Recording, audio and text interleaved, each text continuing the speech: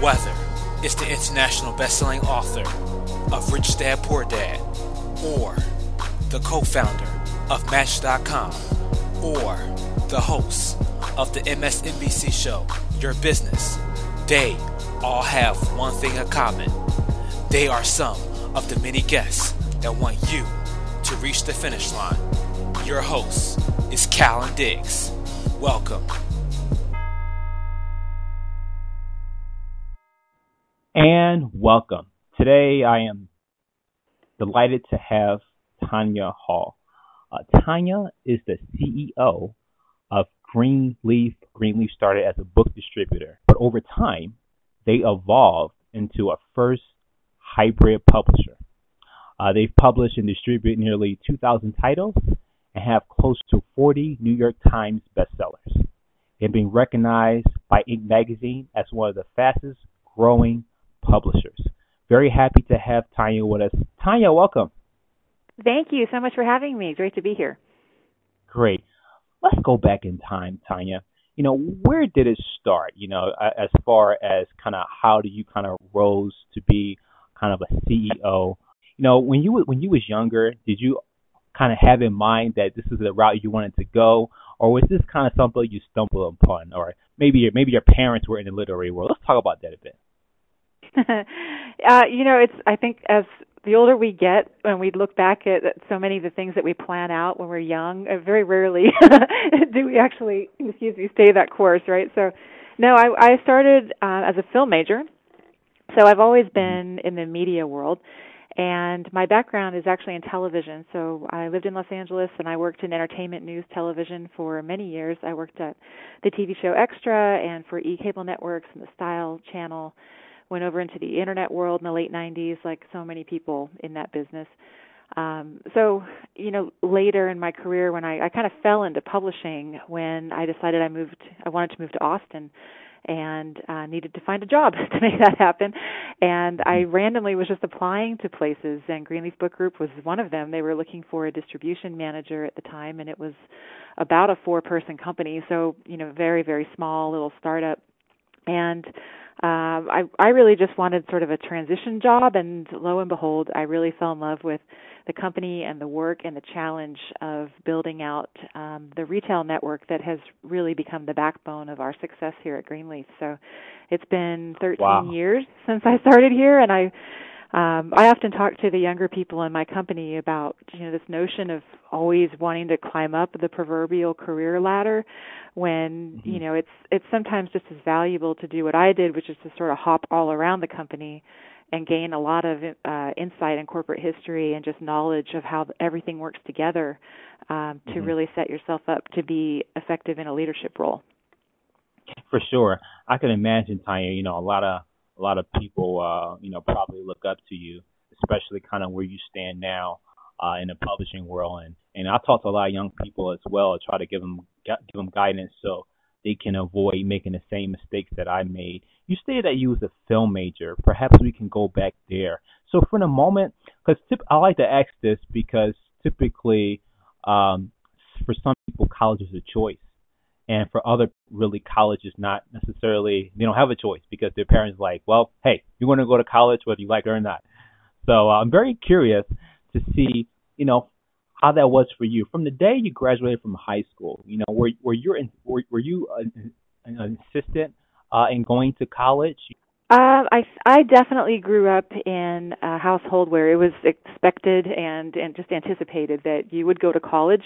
Although I will say that in my house, the creative world was not really encouraged. I did grow up in Los Angeles, but my dad was an aerospace engineer. My mom was a nurse. So, very much sort of practical trades. And they kind of turned their nose up at this idea of going into the arts as like, well, you're going to be broke the rest of your life, because who's going to hire a film major? So that was my.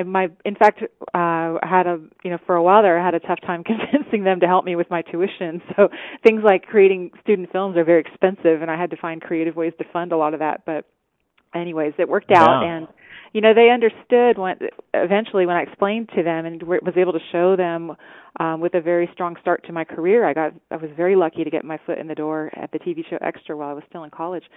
That's actually a very lucrative area of business, and it's a business. So I think once they realized that it wasn't just me, just sort of strolling about making documentaries, is actually contributing to these huge media conglomerates. And it's just a different industry, but it's still an industry. It's actually a very fruitful line of work, I would say. Yeah, for sure. You working with companies like Extra and E. Definitely. For that college degree definitely paid off. For some people I know, unfortunately, they graduate and they're struggling, and they graduate with this, let's say, art history degree, and they can't find a career related to that. And some people say the same thing about film. But fortunately, you was, I would imagine you was persistent, you was dedicated to see to the end that you were able to get a career, in such a field that you graduated from the university from. So kudos to that. And like I said, now you're a CEO of a book publisher. I definitely want to kind of go into that and talk about the differences nowadays, because back in the day, it was really all about the big book publishers. It was Simon Schuster, HarperCollins, Penguin, those type of guys, and really they kind of was, in a sense, they had the whole market share. And if you was fortunate, maybe you had an agent who was maybe had some connections, and he would act like a gatekeeper. And if he thought you was good enough, or she thought she was good enough, then they would pass you on to their publisher. So, but let's talk about kind of what Greenleaf is, because Greenleaf is, you have traditional book publishing, and then you have like self-publishing, but then you're the hybrid. So let's talk about exactly what is a hybrid book publisher. Yeah, good question. And as you said, it's a model that, while we've been around for 20 years, it's really sort of grown in popularity and acceptance, I would say maybe in the last 5 to 10. And as it sounds, a hybrid publisher is in between self-publishing and traditional publishing. So for us, that means that our authors have the creative control. They're investing in the production of their books. And so that means, of course, they're keeping the larger share of royalties on the back end like they would in the self-publishing model. They have more brand control. Okay, so go ahead. Let's stop there and break that down. When you say creative control, I'm aware of many of this, but just for kind of the person listening who may not understand exactly what that is, they never publish a book, or just that they're not familiar with those type of terms that's used in the literary world. Basically, you're saying, and you correct me if I'm wrong, that really the author is not necessarily being guided about how the book should be structured. Is that correct? Well, that's a little bit nuanced actually, because in our model, well, if you're self-publishing, let's take that approach first. If you're self-publishing, obviously it's your show, and you can do whatever you want with your book. In a hybrid model, now of course we ultimately have to sell it, and we are, we work directly with the airport accounts and Barnes and Noble and international markets, so. It's in our interest to maintain a really high-quality line, which is part of why we're so successful. So we work alongside our authors to give them advice on, hey, this book would be more marketable if we took this angle, or if we did a case study about this. So when I say they have creative control, it's usually a collaborative compromise situation, because they'll say, well, I get that you might think that's going to make it sell better in Barnes & Noble, but I need it to say this because the book also serves a purpose for my core clients and in building my business, and this case study is important for that reason. So usually that's where creative control comes in, or if they have like a very specific color palette or logo or look for their company that they want to make sure that carries over onto the cover design of the book. Of course, that's a huge part of their branding collateral. So in that case, that's where they're in the driver's seat with us, and we'll work together to create something that we know we can sell, but it's also aligned with their business needs, which would not happen on the traditional side. On the traditional side, of course, you hand over your manuscript, and they're going to do it their way because they're paying you. So that just follow the money. Yeah. And I'm glad that you kind of explained what creative control at least means to how you do things at Greenleaf. Start with a free audiobook.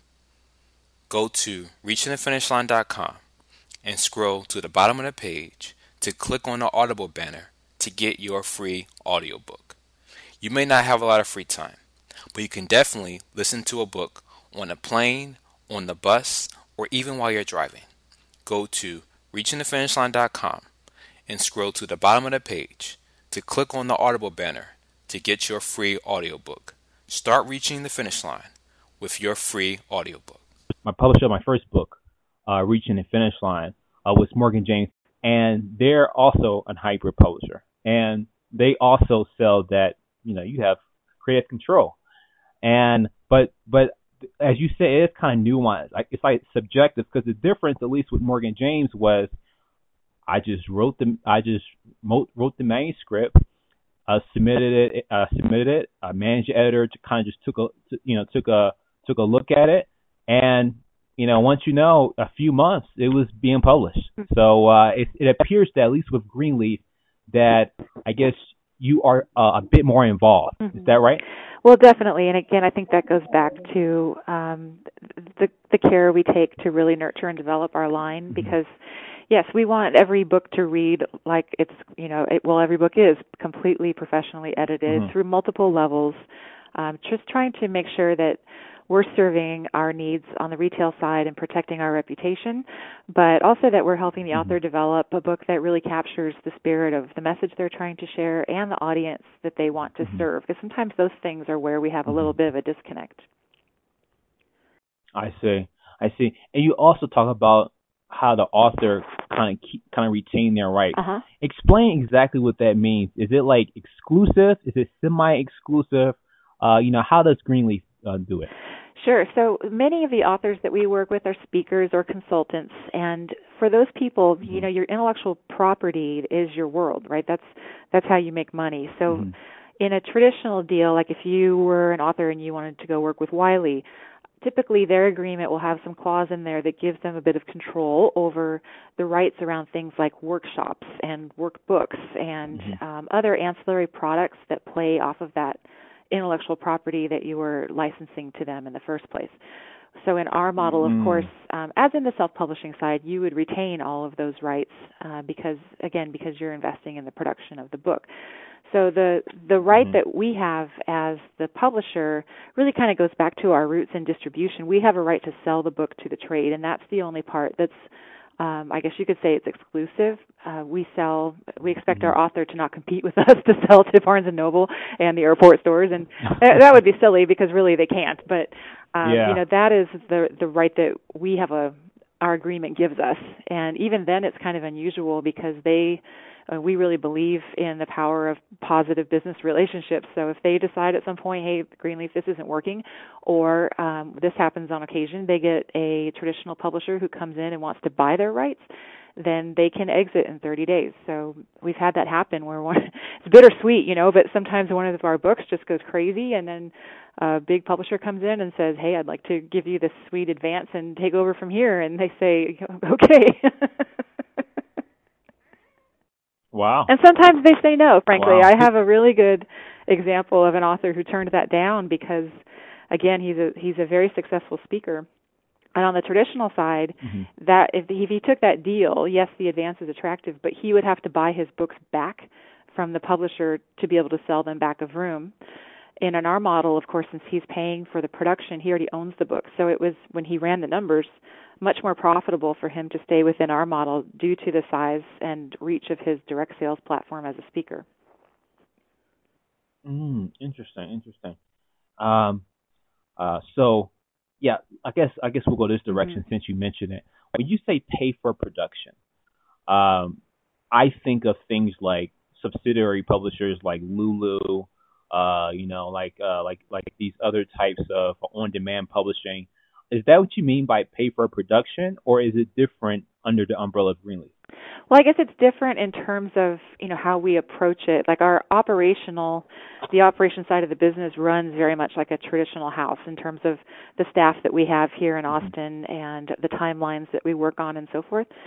But our authors, and again, in exchange for holding on to those rights and a bigger piece of the royalties on the back end, they are paying for the editing and the design, the printing, and whatever marketing they choose. And all of these things, as you might imagine, can vary, to a huge degree, just depending on how involved we are at each of those levels. But those are that's kind of pulling from the self-publishing side of the hybrid model. They're investing in the ownership of the books, again, to have those other benefits on the back end.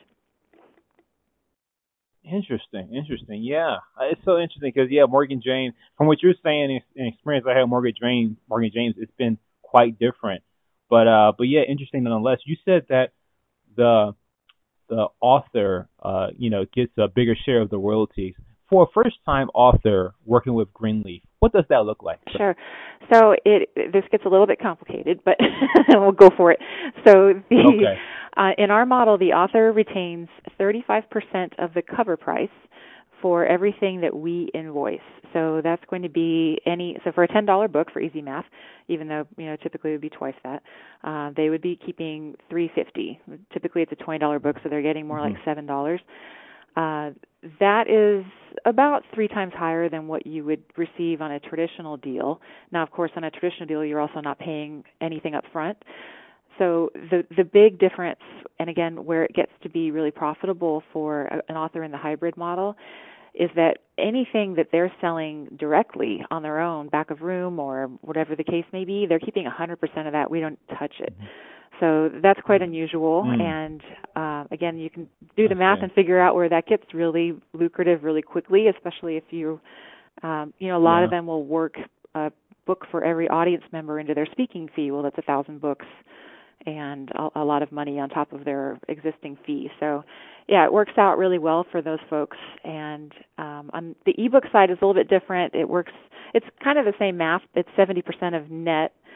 And I know people listening are probably thinking like 35% of the cover price, so Greenleaf is laughing all the way to the bank with the rest of that. No. So when we sell to our wholesale partners, it's usually at a 55% discount. So that means we're making 10% in the middle there. Does that make sense?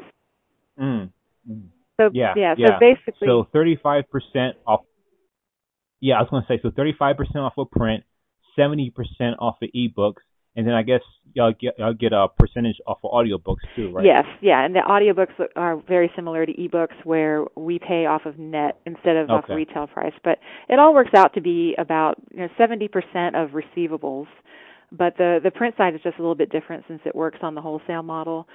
And in all cases, Greenleaf's making about 10 to 15% as the middleman. But that's where I was saying it gets a little complicated. But the whole business is set up really going back to our roots as a distributor. If I'm talking to someone within the publishing industry, they'll recognize that, okay, the model is set up like a distributor offering publishing services in terms of what we make on the book sales side. Right. Yeah, it definitely it is slightly different because over at Morgan James, you don't really, there's no pay for production. They kind of foot the bill for the production costs, but yet when it comes to the royalty structure, it's not as high as yours. It's not 35, 70%. It's lower than that.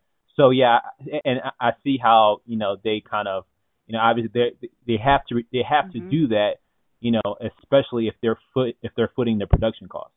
And for you at Greenleaf, the author pays for that, but yet in return, they get a higher share of the royalties. That's right. Yeah, you're right. They're sort of different takes on the same hybrid publishing part of the industry.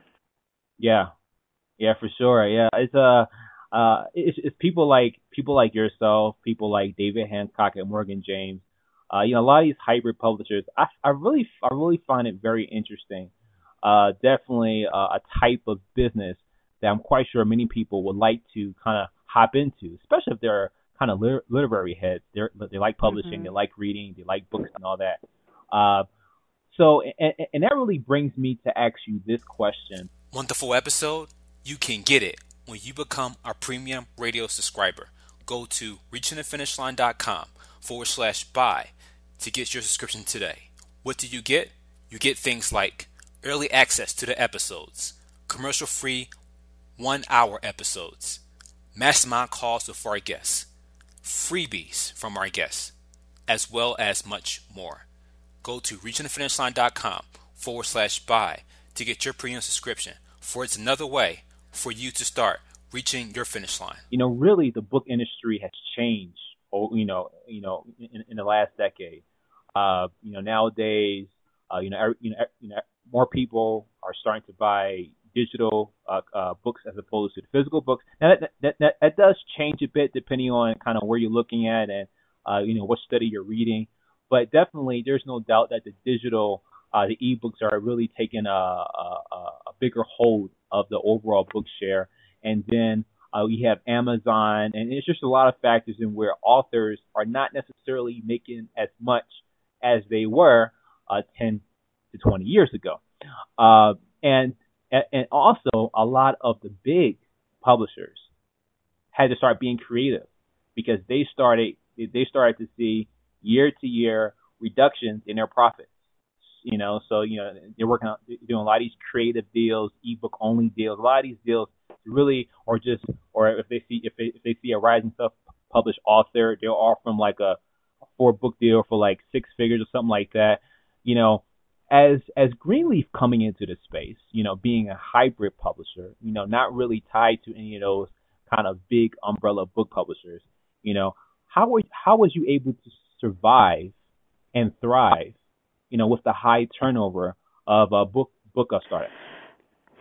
Good question. So really there's a few different reasons, but the core reason that we've been as successful as we are goes back to being a distributor. And that's the barrier of entry that any other hybrid publisher trying to get into the space will come up against, is trying to get a meeting with the buyers and a reputation built with the airport accounts and all of these folks that we can just call on and get our books in. That takes years and years to develop, and it's a very difficult business that's rather complicated. And we're just blessed that that's where we started, so we were able to build on it from there. And we've always kept it in-house, so we handle all of the sales of our books here, and we have our own team of commissioned field reps. We don't farm it out, and most of our competitors farm that out. So that affects them on the margin side, obviously, but it also creates a disconnect between the feedback that we get from those accounts. So we can say to an airport retailer, do you like this book cover? And they'll say, no, if you did this or this, we'd bring it in. Well, that really helps us to develop a better product. So that's been a huge part of our success. But the other part of it is probably just luck and timing, because when I started at Greenleaf, self-publishing was still it was looked down on and just kind of considered the redheaded stepchild. And then, as you know, over the years, it's become not only accepted, but many more historically traditionally published authors have chosen to walk away from that in favor of self-publishing for various reasons.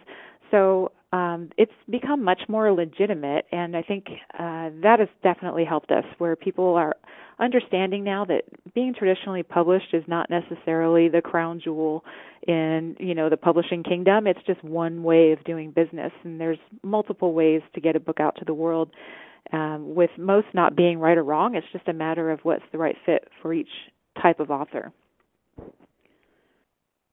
Interesting. I definitely want to go into as far as let's say someone's listening and they're like, wow, this definitely doesn't sound as intimidating as me trying to go through an agent or me trying to pitch HarperCollins or Penguin. I might want to consider going with Greenleaf. See if they could publish my book. You talk about the cost of production. What you sit there with editing, if you could break that down, and what does that look like specifically? So maybe a prospective author who might want you to publish their book, they can know what to expect. a very fair question, and one that is somewhat difficult to answer because, and I'm not trying to be evasive, but as you might imagine, it's sort of like saying, what does it cost to build a house, Like, where is this house, and what is it made out of, and how big is it? And but I can give you ranges, though, and I'm happy to do so. So let's take... Yeah, let's just say, Tanya, let's say a first-time author. Okay, let's play that game. And so let's say it's a business book and it's about 200 pages, hardcover, 6x9, and they're usually printing, let's say, like 3,000 copies. The printing is about a third of the expense. That person, if they're going through a pretty standard level of editorial and design and marketing, and again, the dials can turn wildly on all these things, that's probably $30,000 to $50,000. If somebody is taking a more digital approach like you described, where there's no actual physical inventory and we're not printing the books, that can be probably closer to $15,000 to $25,000. Again, just depending heavily on the level of editorial involved and how aggressive we're getting on the marketing side of things. So it definitely requires capital, and it requires a confident author who has the platform to make the model work for them. Yeah, for sure. You stated that, it has to have the platform, because perhaps maybe an author with no platform, maybe that might not be the best route for them to go. It might not be a good return on their investment with that. So that's very important. I'm curious. I'm curious about the marketing you do, because a lot of people they get books published. And they feel, I wrote the book, so now the publisher does all the work. Now I don't got to do anything now. I go to the beach, sit in my beach chair with my glass of lemonade, relax, and all the money just going to roll in. What kind of, what extent does Greenleaf contribute to the market? A good question, and you're right. I think, to be fair, writing a book is really hard, as you know. And I think so many people just want to put the pencil down and like you said, sit back in the hammock with the lemonade and go book go. But no, that's just the beginning. The marketing it is certainly the hardest part, and that's just due to the massive amounts of competition that you're facing, not only in the publishing world, but all types of media. We're all fighting for the same eyeballs, So in terms of what Greenleaf does, again, it varies depending on our author and what kind of team they bring to the table and where they're strong and where they might really need some help. So the one thing, I'll start by telling you what we don't do, and that is traditional publicity, like outreach to print and radio, that kind of a thing that usually a literary publicist would handle, simply because that's not our core business, and I respect that it's best handled by someone who's a specialist with deep contacts in that area. So we have folks that we can refer our authors out to who we know, have historically done good work. But things that we do help our authors with are more sort of industry-focused marketing, where, Publishers Weekly type advertising and Goodreads review campaigns and giveaways and other things that are really more industry-leaning. And then this is very unique, this next thing for a publisher, we have a whole part of our business that is very focused on helping the authors refine their brand and put together a strategy to build the platform that we talked about earlier. And as we come to a close, Tanya, if people want to get in contact with you, if they want to follow you, or maybe learn more about the process of them getting involved into becoming an author, email me directly, and that is Tanya, Tanya, at greenleafbookgroup.com, or find me on Twitter at Tanya Hall, TanyaHall. And then, of course, the good old-fashioned telephone works fine, 512-891-6100. Thank you for listening. Just another great episode by Callan Diggs. If you haven't already, purchase the book, Reaching the Finish Line, at reachingthefinishline.com. Now it's time for you to start reaching your finish line. So what are you waiting for? Start